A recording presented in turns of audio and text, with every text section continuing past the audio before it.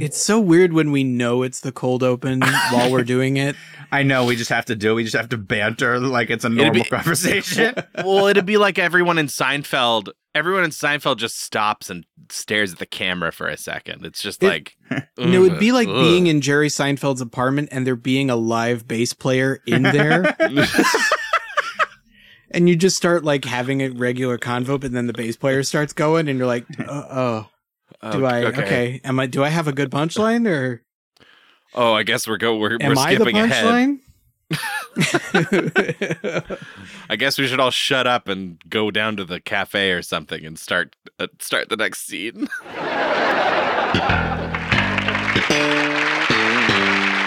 All right. What are we doing? Well, it's we like pirates around here, right? We're really pirate forward. Remember that one? I do. What does Avast mean? I knew this at one point. I did know this. Avast. Is it look out? Because I'm sure there's a more technical version of it, like look to the somewhere, whatever. Look to the somewhere. Oh my God! I type in Avast. I type in Avast meaning to Google, and it says Avast ! Nautical. That's hilarious. True. And apparently that's how I say it too. Avast nautical. It's stop or cease. Oh. And the example sentence is, "You young man, avast there." Okay. I don't know about that. Nobody says that. No pirates I know say that. Nobody's ever said that. After you just completely farted on all of your nautical cred. Oh, I used to know it, but you don't know you don't know a single pirate. You don't know any pirates. You don't know not one pirate. You don't know I do one know single a few pirates. I know a pirate named Monkey. His name is Monkey. What are two other names he has? I about lost my shit. Whatever it is, 6, 8, 10 hours into Baldur's Gate, a significant amount of Baldur's Gating has happening, and you're talking to all these Lazels and Shadowhearts, and then you meet just some dude in a dungeon named Brian. Oh, poor Brian. He has no idea what's going on in this world. He's been isekai'd.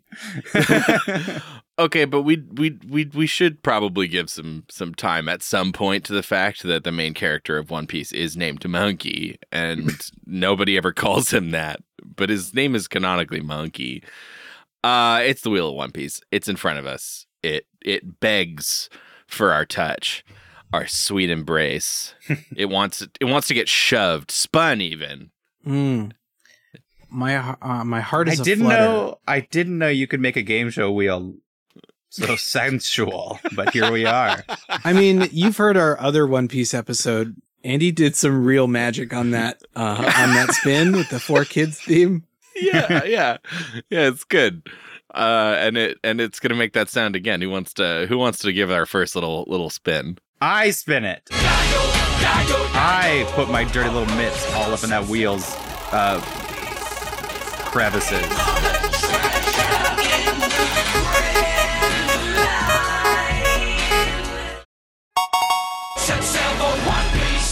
Oh, ooh, a deep one. we found a deep piece. Say the episode. The episode is number 837.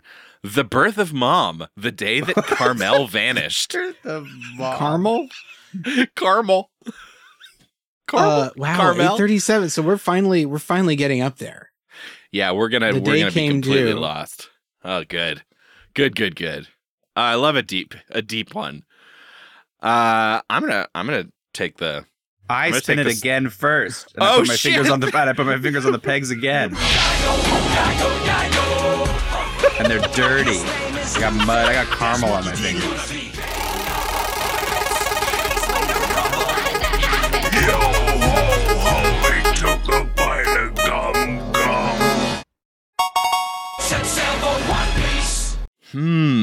Wait a minute.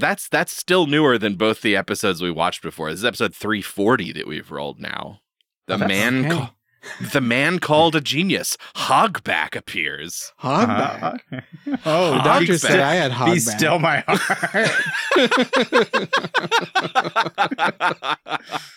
Oh, shit. Oh, That's God. a great villain name. Hogback. Maybe he's a hero. He's a genius. He can be anything he wants. I mean, we see the Japanese translation. Hagubaku is literally... Yeah, Hagubaku on it. Amazing. Well, we have our assignments, boys. We've done it. Should we set sail, take a bite of the gum gum, and come back and talk about him? Yeah. And by him, you mean Monkey. Yeah. Talk about Monkey. Talk about him. Talk about him. Capital H.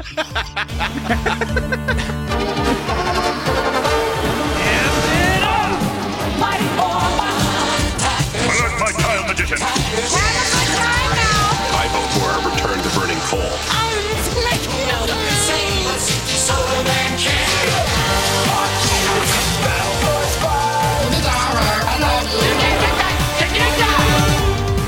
Hello, and welcome back to Saturday Morning Tuesdays, the adult podcast about children's cartoons. I'm Andy. I'm Austin. I'm Rory. And I got a question for everybody. Have you ever joined like a fandom? You got like really into something? I feel like there's like multiple steps, right? Like you start sort of like, oh, I'm just learning about this thing. Like maybe it's beer, right? Like you're just getting into beer and you're like, oh, what's an IPA? And then, you start expanding your tastes. And then at one point you meet a guy and he only drinks saisons or like a nice goes. That's what I feel like about One Piece fans. Because One Piece is the saison of anime? it's like you can like everything, but they only like saisons. Like that's all they ever want to talk about is One Piece. Well, I think it's the difference between. I think you're looking at it top down instead of bottom up. Okay, help me. Okay, so you like anime, so you intentionally watch different things, and because they're in the field of this thing you enjoy. They're in the space. So you like beer. So hey, I'm going to try this weird beer I've never tried before. Yes. These are people who are not beer drinkers. They order a random beer because it's all the bar had. They liked it and said, this is it for me. I'm not going to try other beers because I'm not a beer drinker. But this one I like, and I'm here and I have to drink it. Okay, I'm going to step outside of the beer metaphor really quick. And what I see is there's that Twitter meme of like guy who's only seen Boss Baby who says getting a lot of Boss Baby vibes from this. Where statistically, the time commitment spent to watch all of One Piece or read all of One Piece just means most of what you've seen. That's a good point, as far as all media is One Piece. Like the pie chart is mostly One Piece. Just sort of at least the biggest slice is One Piece. So like, yeah, how can Breaking Bad compare? One Piece is like 30 Breaking Bads. Yeah, at least per season. I do know maybe. people who do sort of make that value assessment. That's like, I just want to watch a thing, and I want to be able to watch it for a long time, and I'm not interested. Like, the quality is not outside of the question, but it's secondary. If they like you could buy Civ 5 and just play it. You can just play Civ 5 for 12 years. Like you can just keep playing it. Some of us.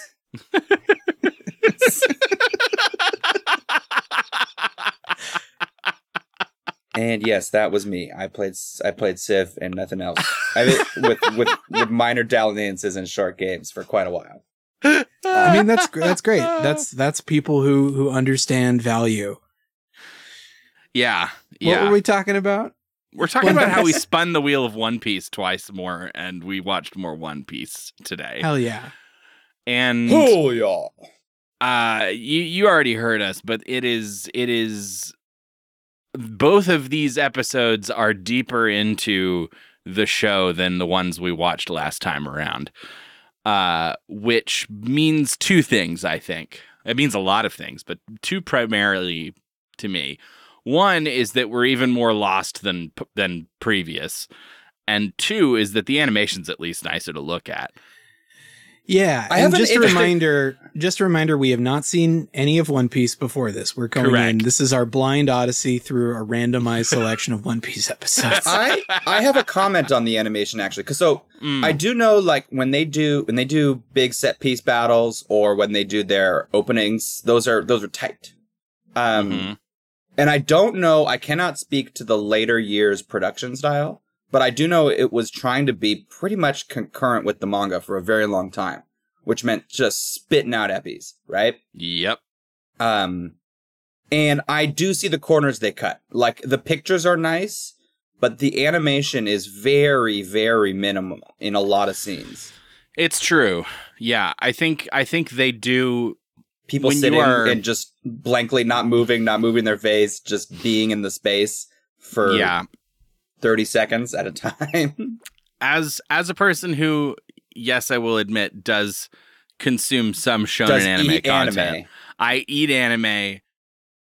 Semla. Sorry, we're getting ahead of myself. I eat it like Big Mom eats a semla, and I ate a lot of different anime, but some of it is shonen anime, and it's not all like One Piece where they just never stop churning out episodes, but like even in something like My Hero Academia, like they clearly strategize their budget distribution. I get that. Like, I get that. There are episodes where the money is like, no, that's where it went. You know what I mean? Mm-hmm. And the I can also see the weird ways that they save money becoming an endearing quality. It's almost adding to the comedy. Like when they're constantly cutting to a blank screen to somebody's somebody's at a blue backdrop because they're angry and their face turns black. Like, I mean, how many times has a bottle episode been like the best episode of a show? You know, like, and those are entirely like meant to save money. Yeah, and they're not always the best, but sometimes. Yeah, you know. Yes, it's interesting. And one of the episodes we watched today was 837, and I'm not completely up on like exactly where we're at in terms of numbers of episodes, but I'm pretty sure that's closer to the end than you'd expect. It was back in like 2018. Oh, wow. I want to say. Okay. Let me see. Let me double check. What was it? What did I say? 840? No. 837. 837. Oh my God. 837 aired in Japan in 2018, May of 2018. That's 5 years ago. 5 years ago already, which makes you want to die a little bit. But in the listing of seasons, that's from season 19, and there's only 20 seasons. So like, we're pretty deep, and we're gonna sort of, you'll see how lost we are, and I think it's kind of fun. This is sort of like what I imagined spinning this wheel was gonna be like when we pitched it, just dropping in somewhere where we have no idea what's going on. Yeah. Boy, and did we ever not have context for this week? I tell you what. Which is interesting. So that was one of the things I was going to mention with this. I was very, very lost, and I think that's natural when you jump 800 something into a show.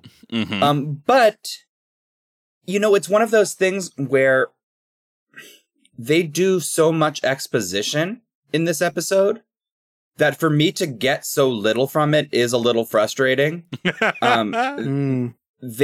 If you're going to do all of this lore drop, it's done with so much like referencing characters and named events rather than the details. Like, it didn't help me catch up at all. Yeah. And of course there's no reasonable expectation that they should, but like I said, for an episode that was almost entirely backstory and exposition, I gotta say it, they were really bad at actually bringing the details to the foreground. Yeah, well, there's kind of I think there's kind of a confidence you get to wear when you're 840 episodes deep into a show. Like, this is not for us. Fuck you, normies. This ain't for you. Don't know how true that is. Like, at some point, you have to build on-ramps for new children to continue the legacy. I guess so. I don't think that the money-making machine relies on people who have been fans for 20 years. my only counter argument would be, do you think maybe there's a conversation that happens where they just sort of throw their hands up and go, those crazy kids, that's what Wikias are for. They'll go read about it and catch up. Like, do you think like I don't know. I've only ever done that when I started reading X-Men, because not that it's too hard, but it's like any comic like that. But once you get into one, you start to pick up it starts to ripple into your knowledge of other places. Yeah. But when you get your first one and you're so unmoored and the only choice is go back to the very beginning or start somewhere else, then yes, I did do that. But I was also an adult, or at least in college. Right. I would also argue that they may be building in recap episodes into seasons. That's probably true. That we're also just not hitting. Yeah. Yeah. I also think if we ever rolled a recap episode, I would have us re-roll, because that's not fair. It goes against the spirit of this challenge. Yeah. Exactly. Well, why don't we dive right into it? Yeah. Yeah, I think when we set sail, let's bob forward. Sorry, we didn't give context for that, so people who are doing this for the first time have no context for. Fuck it. Fuck you.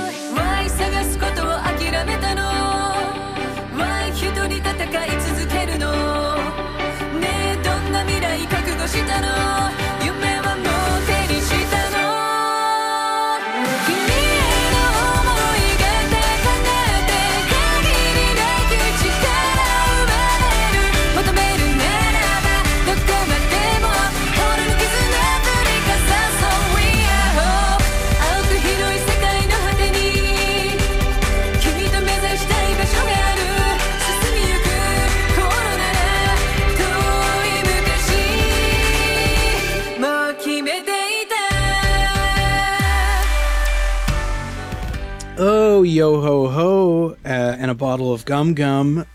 We are back with Luffy and the boys. We're back with One Piece. This is episode 837. And actually, no main characters. Pretty monkey light. pretty monkey light. Pretty light on the stretching man. Or any of the other characters that we have grown to love over the other two episodes we've seen. We are jumping in on the episode titled The Birth of Mom, the Day That Carmel Vanished. Episode 837. And I'm going to read a synopsis. It's going to sound like nonsense, and I need you to have that experience because it's pretty true to, where we're at. So imagine this is what you turn on the TV with knowing nothing else. Furious at Lin Lin's actions, Jorl tried to strike down Lin Lin, only to be mortally wounded by the rampaging child. Lin Lin's rampage finally stopped when the Giants gave her the Semla. You know the Semla. Jarl prepared to avenge Yorl, but I think it is Yorl. But Carmel begged him to spare Lin Lin, saying that she would leave Elbaf with her. Jorl died in this incident, earned Lin Lin the hatred. And this incident earned Lin Lin the hatred of the Giants. Carmel and the children of the Sheep's House moved to a different island. Carmel had a secret meeting with Cypher Pole, negotiating on selling Lin Lin to the world government. The Sheep's House children later celebrated Lin Lin's 6th birthday. After feasting on some sweets, Lin Lin discovered that Carmel and the other orphans disappeared. So basically... Yeah. If you're curious, we dropped in on a backstory epised, and it's a backstory arc, and we're in the second episode of the backstory arc, so we're very much not getting what we need. Yes, hilarious. So funny. What a great place to drop in, actually. Kind of incredible, right? I loved it. Yeah.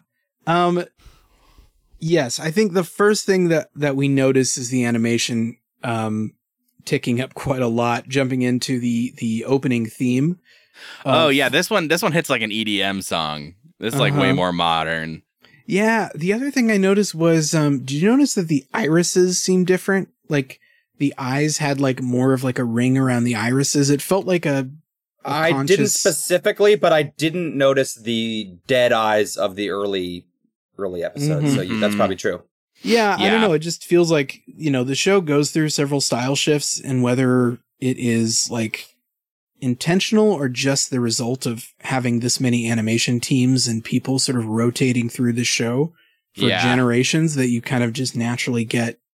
Because I've seen little clips of like crazy shit happening in the most recent episodes, like people on Twitter showing like, some pretty incredible animation that is in no way the same as anything we've seen already.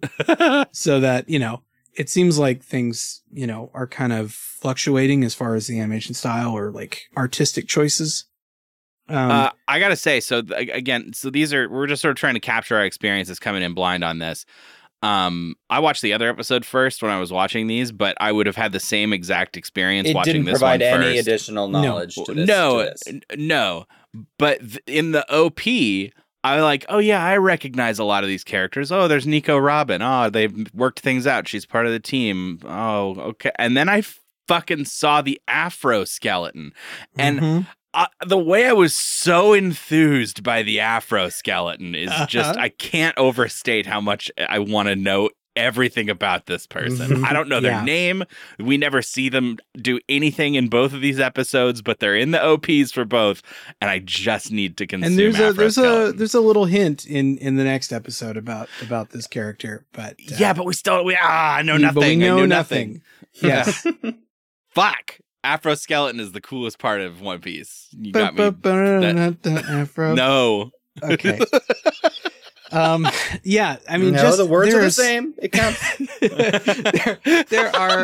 there are so many characters in this opening theme. So many characters that I've never seen before. And didn't see in this one. No. And we're not in this episode at all. They're not appearing in this film. Whole different like food groups of characters. Maybe literally, I guess more literally than I intended, but it is kind of fun though, right? Because like we watched that episode ages ago, or not ages ago, but several episodes back when we did the first spinning of the wheel. Ages in One Piece time, yeah. Ages in One Piece time ago. And that guy Frankie was sort of like, I don't know, he seemed like a nose guy. The nose guy. He's like a big buff nose guy. He seemed like kind of a local tough or a villain of some kind. He's a villain. Like a lovable villain. And now he's full on part of the team. That's fun for me. That is fun to see, especially because we saw his shit happen completely randomly, and then we get to see like these threads connecting later. Yeah. Yeah, and we've earned none of this, but hey, they're friends now. That's fun. I also got to say, at the beginning of this episode, there's a last time on, and it is the most the being awash with the words at first. I think the first words are something about Sanji and Pudding's bloodbath wedding. Mm-hmm. Can you read the entire? Did you take note of it? I didn't. I wrote down several words as it sped by me. Also, I think we all may have watched different things. I watched, I think, a fan sub. You watched Crunchyroll, and then I don't know what Rory watched. Maybe the dub. I watched yours. This one was not dubbed. Okay, so he didn't watch the dub on this one. So essentially, there's just stuff about Sanji and Pudding, a bloodbath wedding. There's a big pirate named Big Mom, and they teamed up with someone named Bege. Bege. They broke Carmel's portrait. Big Mom screams. She remembers the past. And here we go. I did write this. This Charlotte Linlin, also known as Big Mom, has been feared for her brute strength since she was a child and abandoned in Elbaf, country of the giants. There, she met Mother Carmel, a nun who was admired by everyone and lived happily with other orphans. And then the last time on jumps to this giant fucking fire that presumably she set. A burning Viking village. And now all these giant Vikings want to kill this 5-year-old girl. No part of that was covered in the previously on. It was very, very stunning experience. Yes. So we jump in at this moment. There's like a bunch of orphans, this old lady, and a girl who I couldn't tell whether she's supposed to be a giant or not. She is giant. Yes. Named Lin, and she has gone full like, I don't know. It seems like she's in some sort of fugue state, setting fire to the town and screaming for Semlo.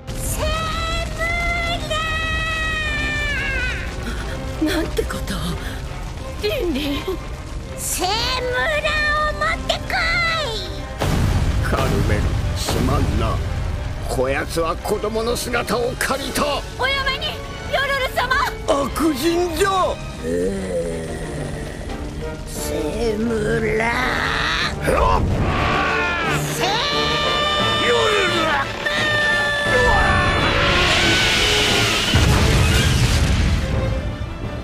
Which we come to learn is like a, I guess like a pastry or I looked a sweet.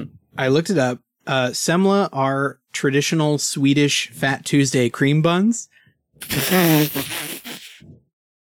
Fat Tuesday cream buns, what they call me in college. Hell yeah, dude. Yeah, they're like an eclair. They're like a round eclair that are eaten on Fat Tuesday. So in Sweden. So all right. they did some cultural research for Well, a Scandinavian setting. It's kind of interesting, like, because this is we've taken giants and Vikings, which are, you know, very Scandinavian. Mm-hmm. But they wouldn't be this, like, they're combined in a way that doesn't make sense. It's very fun. Yeah, like- there's sort of a cultural telephone happening, right? Of Yeah. like Japanese culture through like pirate culture through Viking culture. You know, it's just kind of a fun whatever. It is fun. I wasn't result- going to say it was insensitive or anything like that. It's just like, No. It's just one of those things where you've taken kind of the good guys and the bad guys from a mythology and said they're the same guys. Yes. Very funny. What if they were both? Oh, neat. Well, it's funny too, jumping into this with no context, because we don't have a full sense of scale for this, because No. the giants are big, but Lin Lin looks like child-sized compared to the giants. It isn't, I think, until later in the episode we really get the full sense of how big Lin Lin is compared to like normal. Yeah. Yes. Yeah, it's really weird. And like the buildings she set on fire are very large, but like they're also set far away. Yeah, I don't know. And normal for giants? Yeah, normal for giants. It's weird. It's very odd. You're Early, right. she's walking away from this burning village, and as she's walking, the like ground pounding sound effects are happening, and I'm like, that's a little girl. Why is the big why is the big steps? She has why these the thunder steps, these like is happening. iconic thunder steps that don't make any sense really when she's the smallest person on screen. Right. Mm-hmm. Yeah, until we get Banana for Scale, and then, you know, we can Yeah. So then, okay, so Mother Carmel, everybody, Let's say what is this? Carmel. What is this arc called? It's called like the Whole Cake Island arc. I think That's everybody right. seemed like, WHOLE whole Is cake, delights. whole cake island. yeah, not like what I call when I drop a whole cake. Oh. Jesus Christ. Sorry for whatever that was. No, Whatever. that's We'll fine. cut it. We'll cut No, the we crime. can keep a crime in. It's fine. I have a guess, actually, as to what's happening here, based on kind of the OP and then Your a little knowledge bit of of this sweets? and my knowledge of sweets. No, I just like. Do you remember? It's my moment. No, you remember in Super Mario RPG when they get married and they go to the like Marrymore village that's like a cake. It's like a wedding place. Yes, It's just like a place where weddings happen. So you think that's I what Whole Cake Island I is? think Whole Cake Island is probably like a place where weddings happen. It's like a wedding destination because we know that Sanji's getting married to somebody named Pudding. And Sanji's Pudding. prominently featured in the OP. It's like, oh, is this a Sanji arc? This seems like very Mhm. Sanji centric. And so I'm guessing that this is like a place, but it's also. I mean, it's either that or he's just marrying the heir to the land of sweets, right? It's entire Yeah. also possible. I mean, Candy Kingdom. it's one thing I know about One Piece is the way that they kind of use themes to like group an arc or a team or whatever. So I kind of didn't interrogate it further. I thought, oh, these are like, we're using candy words, and especially when they use like the English spelling and name. Yeah. You kind of don't know how intentional it's supposed to be with like how much the Japanese audience is meant to get of it. You just don't. Sometimes Right. it's all of it. Sometimes it's none of it. It's hard to have that context. Yeah. For me. So she's Mother Carmel. It's not spelled like caramel or caramel, but it's Carmel, and that's clearly what they're doing. But nothing about her is really sweet. She seems sweet. She seems sweet. She's kind of a Mother Teresa type, who smokes, and also does arcane fire magic. Yeah, so this was crazy. She walks up to the burning village and she does some magic where she personifies the flame. She's like, I give you voice. And it turns into like a flame person. And then she's like, named obey Pandora? me. Yeah, she's like, obey me. I name you Pandora. And it's like, all right. And then it turns into a little sun-shaped friend that she's like controlling. It turns and into the baby cigarettes. son from Teletubbies. Yes. But it's like a cute, like a Fleischer era cartoon. It's like, oh boy, I'm a little son. It's very strange. It's very weird. Yeah, and I don't know enough about One Piece lore to know if that means that she just is magic or if she's, had one of them fruits or what. Is this part of an established magic system that we've already learned? Right. Not a clue. Not a fucking clue. No idea. But she takes control of everything and manages to stop the giant Vikings from murdering Lin, who she's like all in on protecting for some reason. Yeah, Lin is like in a pastry fugue state and kills a Viking by sort of doing a what's that wrestling move where you flip somebody and land on their head? Like a suplex? Yeah, like a suplex, basically. Like a beard suplex. Like she grabs him by his beard and suplexes him, and he dies. Yeah, he basically dies on the spot. And the other Vikings, Viking giants, the other giant Vikings, want her dead. They're like, hey, she may look like a child, but she's a god of disaster. Yeah, they're scared as fuck of this little kid, and presumably she did set fire to their whole village. We don't have any details about that. Yeah, but there's the other giant who I think is his brother of the guy who died. His name is, what is it? Cloud. It's like Cloudbeard or I don't know. He's like a Beard something. Yeah. Beard Hill. His name is Beard Hill.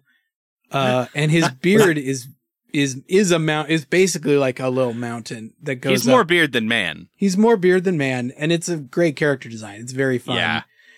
I think it's probably Jarl Beard Hill and then Jorl is the other anyway. Mm-hmm. But they all want like her to die and they try to put her to death, but this sort of Mother Carmel blocks herself and is like, no, I'll take the children with me. We'll leave your lands. We'll leave your lands. We'll sort of get out of your hair and we can like build our orphanage elsewhere, but you can't kill this little girl.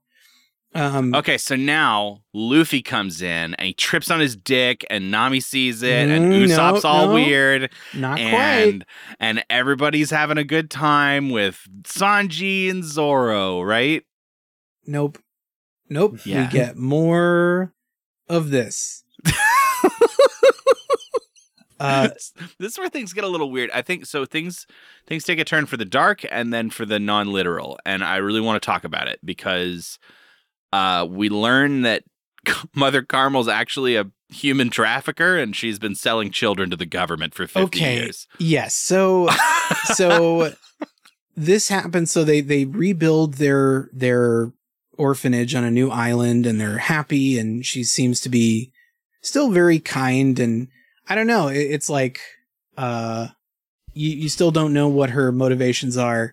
And then she takes a meeting with some weirdos, some masked weirdos on a boat. So this is something I wanted to mention kind of because the way this scene unfolds, I didn't need any additional context. Mm-hmm. There, you know exactly what's going down. Yep. But after I had said that, like, all of the world building is done in a way that doesn't help me, a dictator named Paul is useful. Yes. Is a useful context clue, but it turns out I didn't need it at all. Uh-huh. Yeah. I mean, I was actually, it's funny because I was having a thought literally seconds before she was like, oh yeah, I'm a child trafficker. Where I was like, where she literally says that, Yeah, but it's obvious. In the moments before that, though, I was like, this is like a really interesting character. It's like I'm trying to figure out what her whole deal is, but like she's like a smoking nun who like seems like she really loves these kids, but like I don't know, she's doing like fire magic and is she making bargains? Did she make like a warlock's bargain with a sun spirit? Is she hiding something? You know, I was like, yeah, I'm just really interested in this like morally gray, complex character. Then she's sort of like, I traffic children. Yeah, to be fair, I thought maybe that there was an agreement with that kept the world government, you know, offer shit. Right. Like, you know, like, well, I could give you one when I have to keep the rest of the orphanage afloat. And maybe that's the case, but it wasn't the case. It seems like she's just selling kids whenever she wants. She just gives them all up. Yeah, and that's what's weird. So all right, we're going to kind of, I need to talk about this. So we're going to hand wave the rest of this. They get back. Everyone's having a good time. It's Lin Lin's birthday. They've made her a croquembouche of semlas. of semla, yeah. Like a big tower, like those little cream puffs in a tower. That. Yeah, but it's fucking giant. And I need to know if you agree with me. She eats everyone, right? It feels like it, right? Because she goes into another one of her fugue states. And it almost seems like Mother Carmel is like intending for this to happen because she's like got like, yes, yes face as she like watches her eat. And she eats. It goes into this weird dreamscape where everyone's like, all the kids are like, I hope we can be friends forever. We're going to be together forever. And then when she comes out of her trance state, no one's there. She's eaten the table the cake was on, and there's scraps of clothing on the ground. She ate everybody.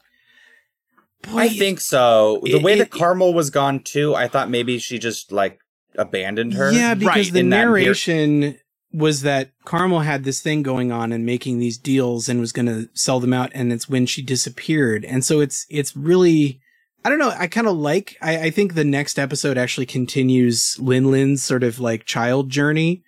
But it does feel like that's going to be a reveal later. Either she did or didn't eat the kids. You know, like it's intentionally ambiguous, and maybe they're alive, or maybe she does. Like, we'd have to know what she thinks. Does she think she ate them, or does she think they're alive and well? And whatever she thinks, it could probably be the opposite, right?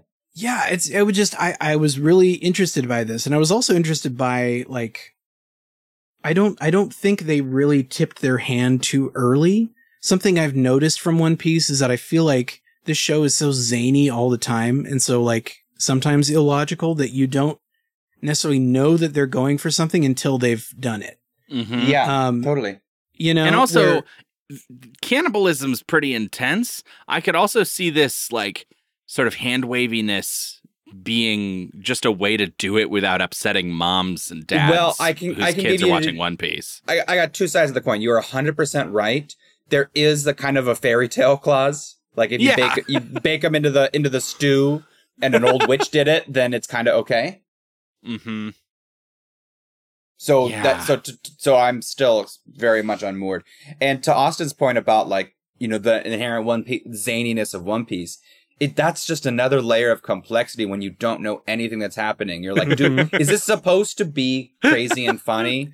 Yeah. Does this mirror something about stupid? Big Mom? Am I missing something? Right. Did Big Mom do something like this in another episode? And so we're seeing like a... That's the thing. There could be whole Kaiser Soze moments we do not get to experience because maybe we're inventing ourselves. Right. But like 3 episodes, maybe Big Mom in the present was like, I don't know, I fucking love croquembouche. And then like they like talk about croquembouche and we're supposed to go like, oh, that's why she likes croquembouche or something. Like, I don't know. Like there could be any number of these weird reveal moments that like we're just never going to enjoy. Yeah. I mean, I was thinking also during the eating, I was like, wow, it's really nice that the kids are actually so supportive. Like, I really thought the kids were going to be a lot meaner. Usually this kind of story, a villain origin story, usually, and this is still true, even whether they got eaten or not. But the fact that we are seeing, maybe a different course of events through the lens, I mean, that the villain herself, she still hasn't really seen what's going on. Right. Which I think is interesting because usually the villain turn, when they decide to become the Joker, is when they sort of like see the horrible truth, right? And they're like, I got wronged by society and now I'm going to be wicked evil. She, at the end, when we cut back to like modern time, Big Mom is like shouting. She seems like the good guy. Well, she seems like she still doesn't know where her mom went, where Mother Carmel went. Sure. Yeah. She's like, where's Mom? Like, I still don't know what happened. Like, where did she go? Like, she never learned that she was a child trafficker. It's like, she's still that like sad child waiting to know what happened. Like, I don't know. I find that interesting. Yeah. But it is, I'm looking at the previously on now again, and like the thing that makes her go ballistic is when someone busts up the photo of Mother Carmel and she's like starts shrieking. It kind of gives you the vibe that maybe she's just repressed everything and like really does know that she ate a bunch of kids. Yeah, or doesn't know if she ate a bunch of kids. Like, right? I don't know. It's interesting. I mean, I don't have much more to say about it than that. Yeah, the thing you can kind of count on a shonen anime to do is to not leave anything up for interpretation. That is all the mysteries that we're building and all of the gray areas that we find intriguing are going to be spelled out letter by letter. Usually true. That is usually true. Yeah. Just before we go to a sponsor, I want to make sure that we drop the audio, just the extremely upsetting audio of the noises that Lin makes while she's eating the semlas. I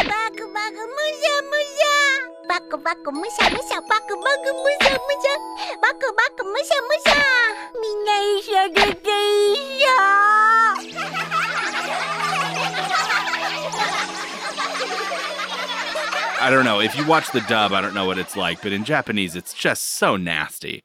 Also, it's weird because they keep repeating the same like footage, and it's like it's a trippy moment. Yeah. I also have one more call out to make as well. When Mother Carmel is meeting with the masked weirdos on the boat to talk about her child trafficking. I believe she also mentions, she's talking about the Giants and Giants going to the Marines, going to the Navy. And she refers to a giant named John Giant, who became the Navy's first giant. Which, I don't know. I mean, is both so low effort world building, but also like kind of incredible. Yeah. Oh, fuck. You remember John Giant, the first giant to become a Marine? Oh, God. Let's go make some money. Let's do it.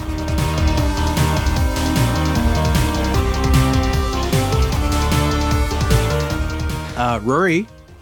Yes? Rory, I've got a surprise for you, and that surprise is that you're going to tell us about the sponsor today. Oh, good. Good.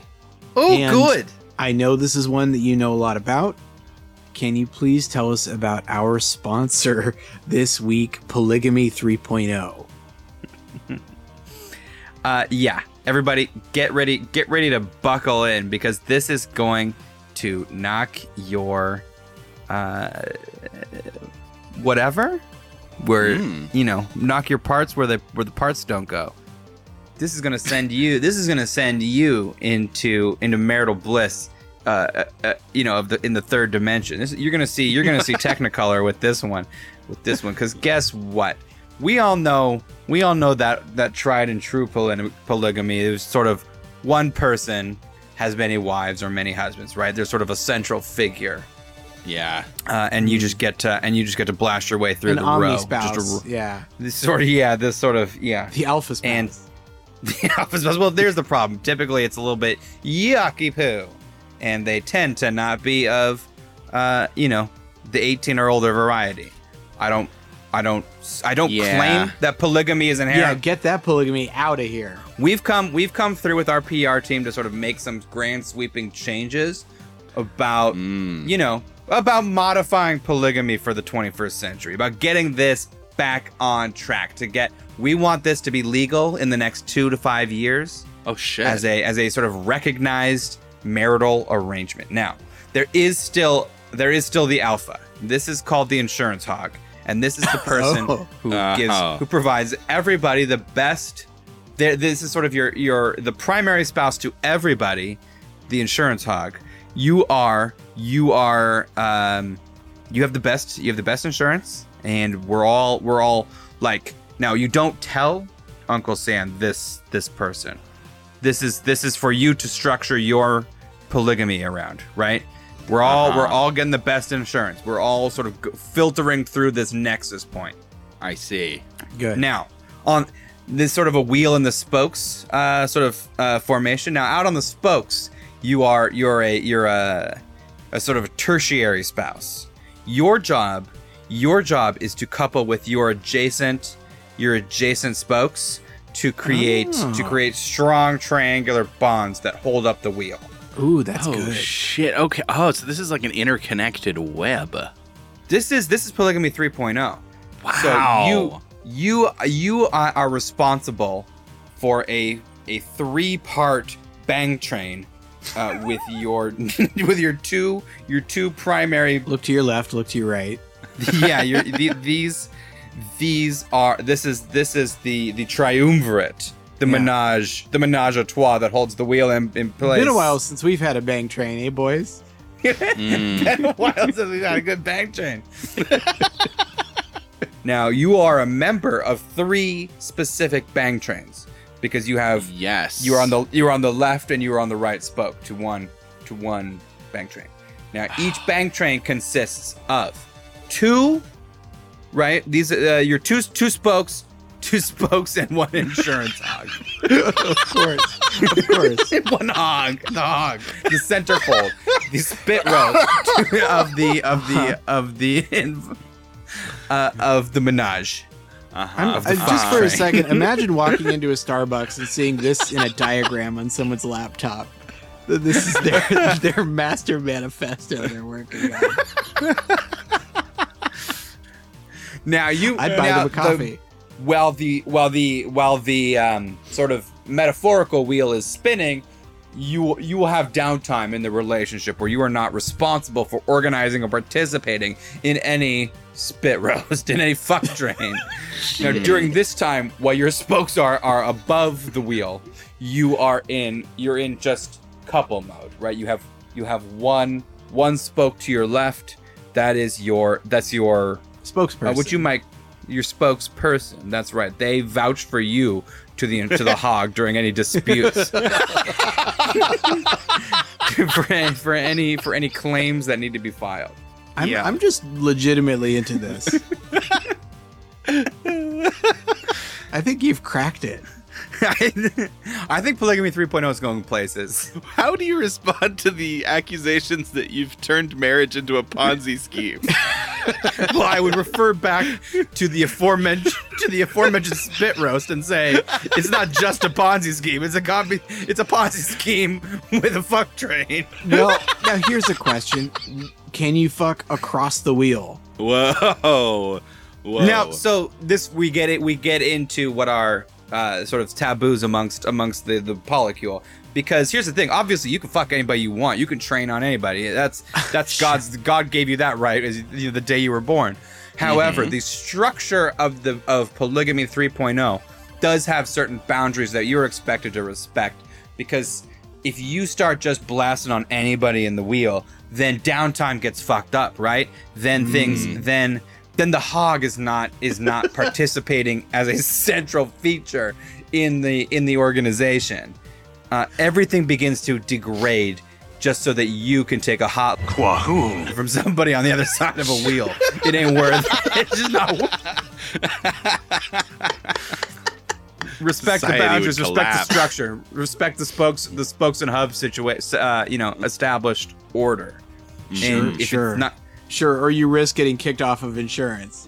right, and the law says that certain extramarital participatory carnal relations, they may be seen as polygamy 2.0, the bad one. Right.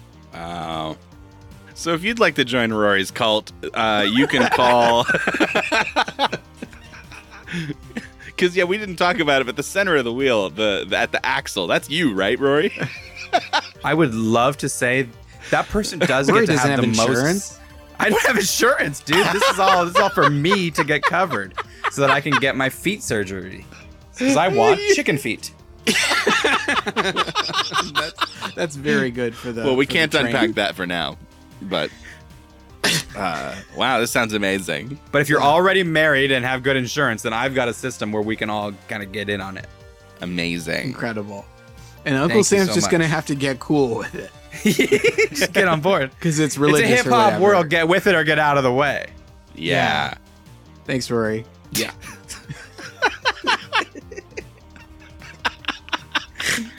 That's pretty compelling. Yeah.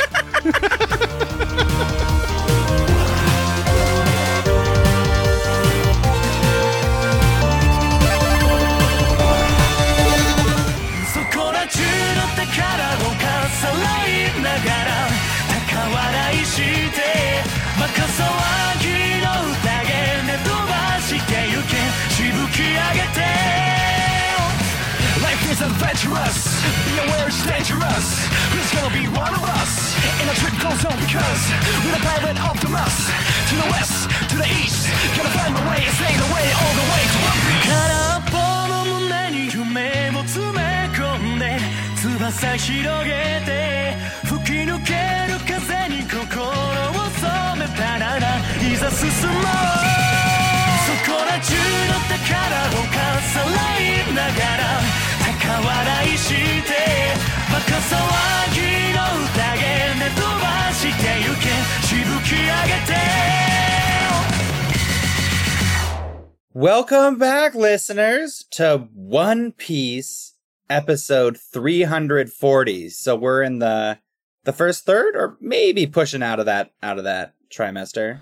Yeah. Near the end. Yeah, somewhere in there. Somewhere I can't do math. Can't do math. We have arts degrees, everyone. This is episode 340. The man called a genius, Hogback, makes his appearance. Now, I gotta say, the buildup of that name did leave something to be desired from what we got, but I did kind of like this Hogback. He's still kind of fun. Yeah, I'm still on Team Hogback. I was, for as much as the first half of this episode I wanted left a me kind Warthog of cold. Man so bad. I know. No, the back half of this episode where we meet Hogback and everything around the Hogback half is truly a fucking delight. But tell us about it, Rory. The lead up is boring. Usopp, Nami, and Chopper traverse through the forest of Thriller Bark. Chopper revealing Dr. Hogback to be a famous surgeon and expressing excitement to see him. But when the group have second thoughts of heading towards Hogback's manor due to the strange creatures roaming the wood, Hildon, Yeah, I don't know. Is nowhere to be seen before being attacked by a platoon of zombies that drive them towards the direction of the manor. While immediately hospitable, despite the manners of his female assistant, Victoria Sindri, Hogback starts acting strange after it is mentioned that Brooke has arrived on the island. Oh, the Afro Skeleton is Brooke. The Thousand Sunny, meanwhile, gets caught in a giant spider web. Now, I did like Victoria Sindri, too. Oh, my God. We're going to talk about Sindri later. This will be an entirely Sindri-focused segment once we get there, but we have to get there first. So the skeleton man, the Afro skeleton's name is Brooke. That's at least something to know. Okay, we've got something. There's some new pieces of information from the summary. Thank you. Yeah, every time we get a little bit. I love the OP this time. It was fun. It had an English rap section near the end Yeah, where it was like, to the west, to the east, gonna find my way to One Piece. I'm like, yeah. It is time for One Piece. Because that first One Piece rap was pretty popular, but not the Japanese opening, right? Correct. Yeah. Yes, that was a Four Kids original. Yeah. I liked the setup of this. It does go too long, but it's fun seeing these. We're almost in kind of a medieval fantasy land. They're in a carriage go in through the woods. There's there's manners and zombies. Thriller Bark is the name of the arc, I believe. Yeah. Yes. There's a doctor, and that's notable. Like, that's noteworthy. You know, like a doctor, a surgeon. You know, the celebrity surgeons. the in the age of piracy, I don't know how. I me's medicine's still fucked up, but like it seems like you could get a doctor, right? Like you could go to the doctor. So I just meant like part of the tableau of being in the medieval times is this rarity, a doctor being some sort of magic man. Doctor. Yeah. A doctor, you say? Yeah, they're in a spooky forest, which you can tell immediately because the man offering them a carriage ride is a bat. He's a sort of a vampire man. Is a vampire boy with an unexplained number 21 above like his right eyebrow, and it looks like maybe he's stitched like a Frankenstein, a stuffed animal or a Frankenstein or something. There again, this is where One Piece gets me because I don't know whether or not character design details are supposed to mean something or if they're just there for fun. Yeah, I know. Right. I know a lot of times there's like ranks. You fight a bad guy you think is the big bad guy, and you find out he's like number 12 in a pantheon of guys, and he's been ranked number 12, and he's the 12th weakest. Demon Slayer style. Yeah. Yeah. But sometimes I also know that like that's just kind of those numbers, like number tats are cool. Quote unquote. It's like Hildon could just be like, no, there's no meaning to the 21. That's just I just fucking look cool. I just look cool with this tat. It's just his like kanji tattoo or whatever. Yeah, exactly. In English, this means Nijuichi. It's the number 21. It's very cool. Big blackjack fan.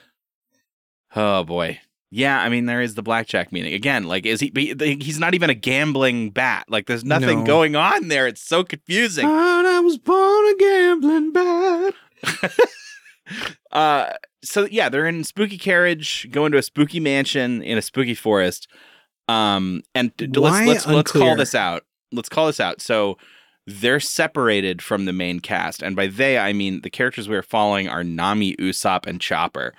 And the rest of the main cast are on what's the name of the boat from the summary? The Thousand Sunny? Thousand Sunny? So they're on their boat, the Thousand Sunny, getting caught in a spider web that we see in like a 30-second cutaway one time.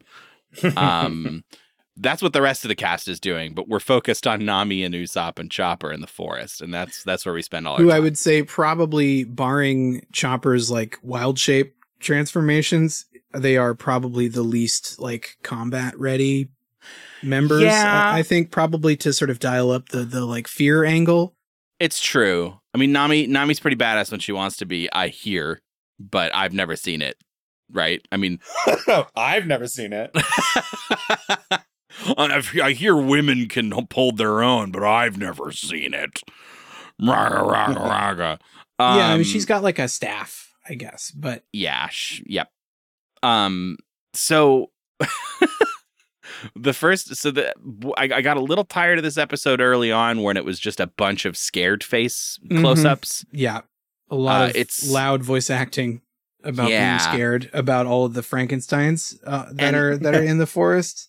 And I was upset about it right up until the moment Nami looked out of the carriage and saw the Giga Chad lion. Oh, the little lion man, the big chin. Oh my God. That's probably our episode image, right? I mean, that's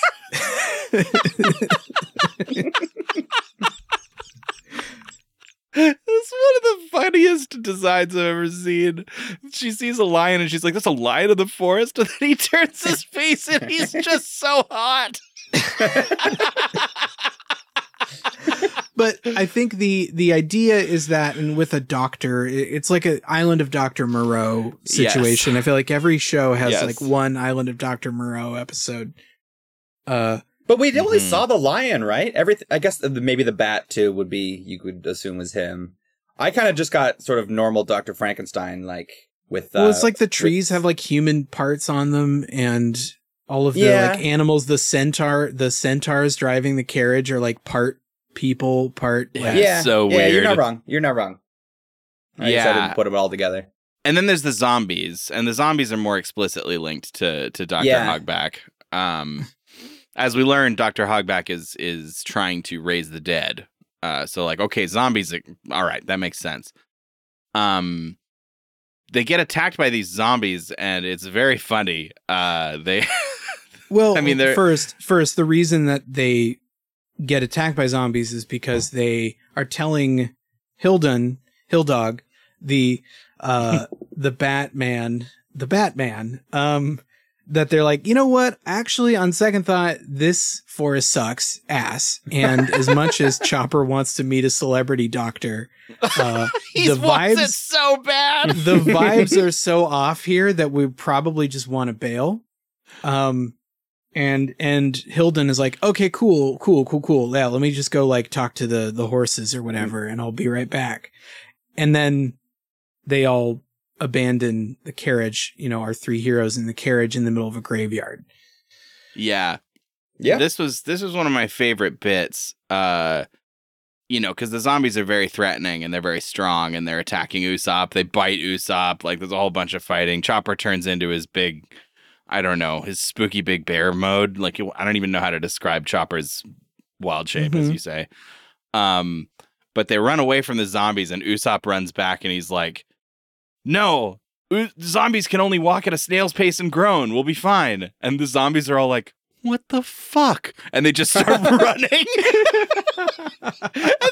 and that's a great joke. But then 2 seconds later, they do the first joke again when all the zombies are just super tired and they stop running like, oh, fuck.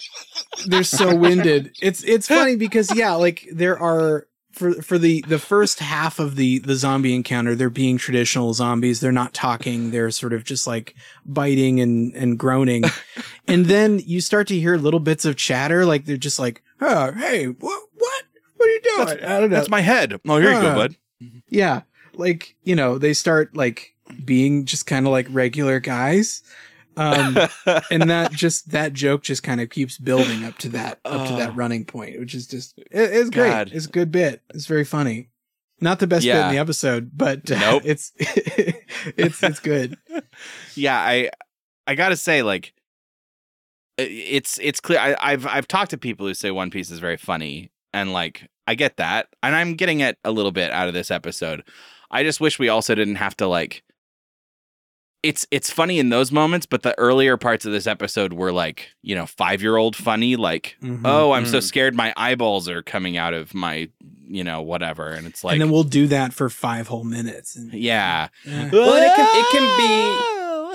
it can also just be jarring when you're like, if you're in it for the story and the action and then they just keep doing a comedy episode, that can be annoying and like not the show you want to watch. And it's sometimes shows can be multi-genre, and I feel like One Piece doesn't do that great. It vacillates. Yeah, if you are the kind of person who can put on this show while you're like doing laundry or whatever, like doing something else, and you can get through 1,000 episodes and you can still like half pay attention, maybe this is fine.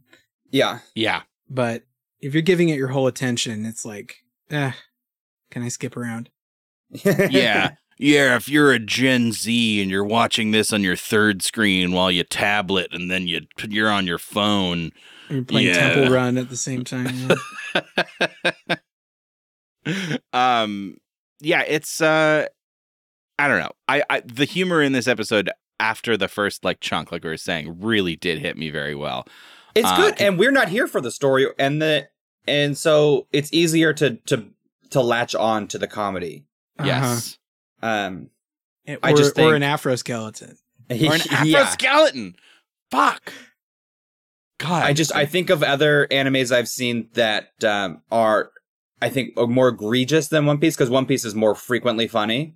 That just stop the story to do a comedy episode, and it is rage inducing. Yes. Yeah, absolutely.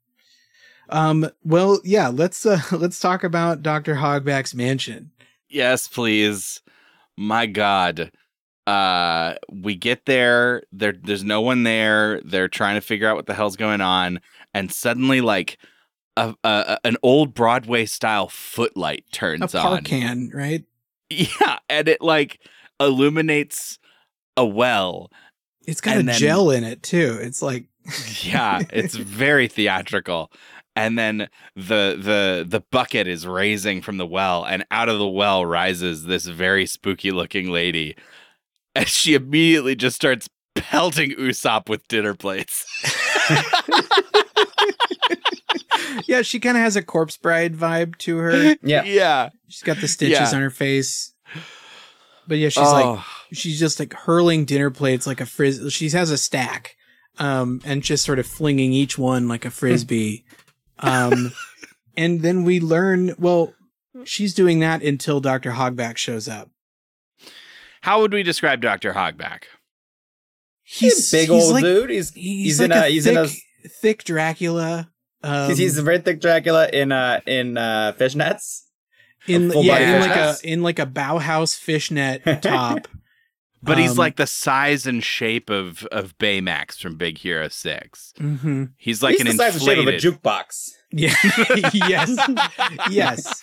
With the little tiny black sunglasses, and a nose and just sort of, you know, vampiric aesthetics. He's got stitches running across his forehead, like a U shape, like a rainbow sort of like arc. Right. Yes. Across his forehead. I don't know what that's about. Again, is that Dr. Hogback? Yeah. Fucking Hogback, baby. And he's kind of a fuck up. Like, I guess not a fuck up, but he's kind of a goofball, I guess. Mm-hmm. He's not an elegant being. No, he's not the, that's a perfect way to put it. You know, and Sindri is kind of like, is very abrupt and tries to keep Usopp from entering. She's like, okay, you can't come in. And then, you know, you've got Hogback coming in like, whoa, Sindri, what the fuck are you doing? Come on, Sindri, chill. Let's meet my guests or whatever. Let's like have dinner. Now, this dynamic was pretty entertaining. So she has, obviously, as we've just seen, no chill. Yeah. No. And he keeps chastising her for her lack of chill. And she is... It ruins her. His approval means so much to her. But she also, the thing that she needs more, well, that she has, that is stronger within her, is her hatred of dinner plates. Her canonical, her tragic backstory. Yeah. Do you remember what it is specifically? Yeah, she was. Hogback just drops this on us with like no fucking preparation. He's like, oh yeah, Sindri. She was engaged to her wealthy master, and to test his love, she broke all of his prized dinner plates, and he tossed her out. And now she hates dinner plates. Yeah. Yes. So she hates dinner plates. That's the thing we know about her. So of course they sit around a table and are chatting about stuff, about why they're here on the island or whatever. And she serves them flan, a dessert. Each one of them serves some flan on no plate, just drops the flan straight on the tablecloth. And he's like, come on, Sindri, are we going to do this again? Just like, I wish plates would disappear from the face of the earth. And then everyone but Nami to eat the flan just leans over and sucks the flan off the table with their mouths. Yeah. And Nami's like, you can still use a spoon. What? And Hogback clarifies also, oh yeah, so we just like, we washed the tablecloth like several times. So it's cool. Like, it's totally cool. This is the like arrangement we have. This isn't sort of a really big imposition at all, the way that we don't have dinner plates. So fucking goofy.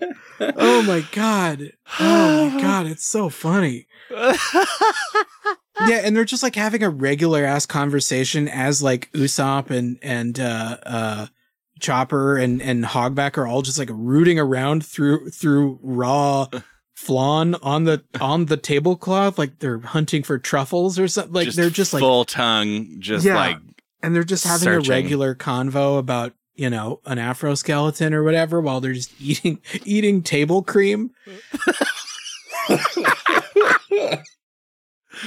Oh my god, it's such a good gag. Fuck me. Did we all watch the sub for this one, or Rory, did you watch this one in English? I watched it in English. So I don't know what the English voice actor for Hogback did, but the Japanese voice actor, whenever he says Sindri's name, he does an entirely different vocal choice. And we'll have to drop the clip, but it's basically, he's like, oh yeah, well, welcome, I'm Dr. Hogback, and this is Sindori-chan. And I'm Dr. Hogback. Let's come on inside, and Sindori-chan can come with it. It's like fucking weird. 一人くらい特例で構わねえぜシンドリーちゃん驚かせて悪かったお前らこの女は昔婚約していた大富豪の主人の愛を試すために主人の宝物の皿を全て叩き割ったところ追い出されたという不幸な過去を持つ皿嫌いの使用人シンドリーちゃんだ No, that's not in the English. I would have to double check if he does something a little more subtle with her name, but it's definitely not like that. Yeah. I think they fucking, Yeah, or he wants to. Yeah, but she's too concerned about the dinner plate. She won't serve it up. If you know what I mean. Dinner is. I gave it up.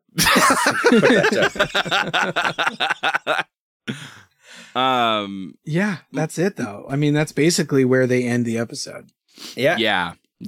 My last little thought here, and again, this could have just been the fan sub that I was watching, but I feel like there ought to be a moratorium on this unless it's intentional, because for this show, because he's like, at one point they're like telling him about the zombie stuff, and he goes, and Dr. Chopper.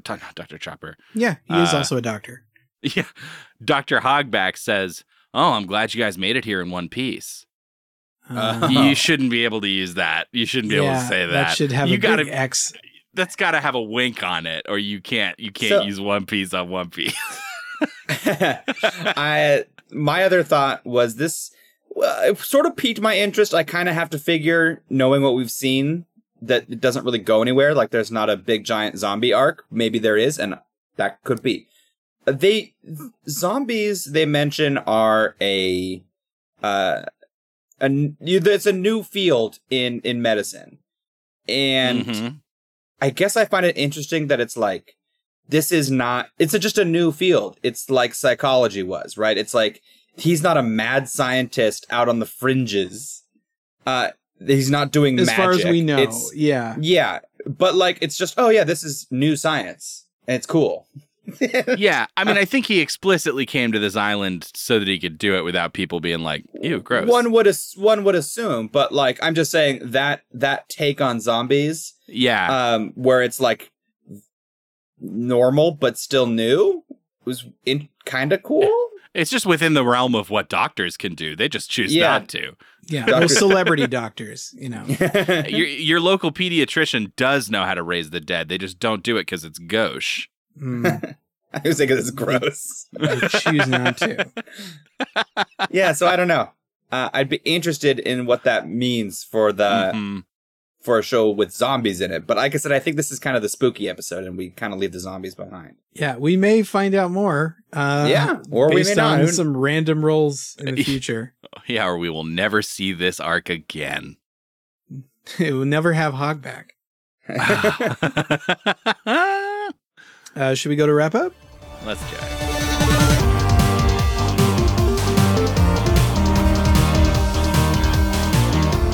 All right, we did it again. We spun twice more. We now have 4 data points. Are we any closer to feeling like we can find the One Piece? Well, no. So I guess what I'm asking is, how many times do we have to spin the wheel before we can convincingly stay in a conversation with One Piece fans and they don't catch on that we're fake? I don't think so. I think we have, I just don't think that's going to happen. Okay. Okay. if we picked one arc so that we learned enough characters to, like, I don't know any characters still. We've been right. I just and even the ones like we stay an episode with Linlin. I don't know that she's a recurring character after her thing is done. Like, right.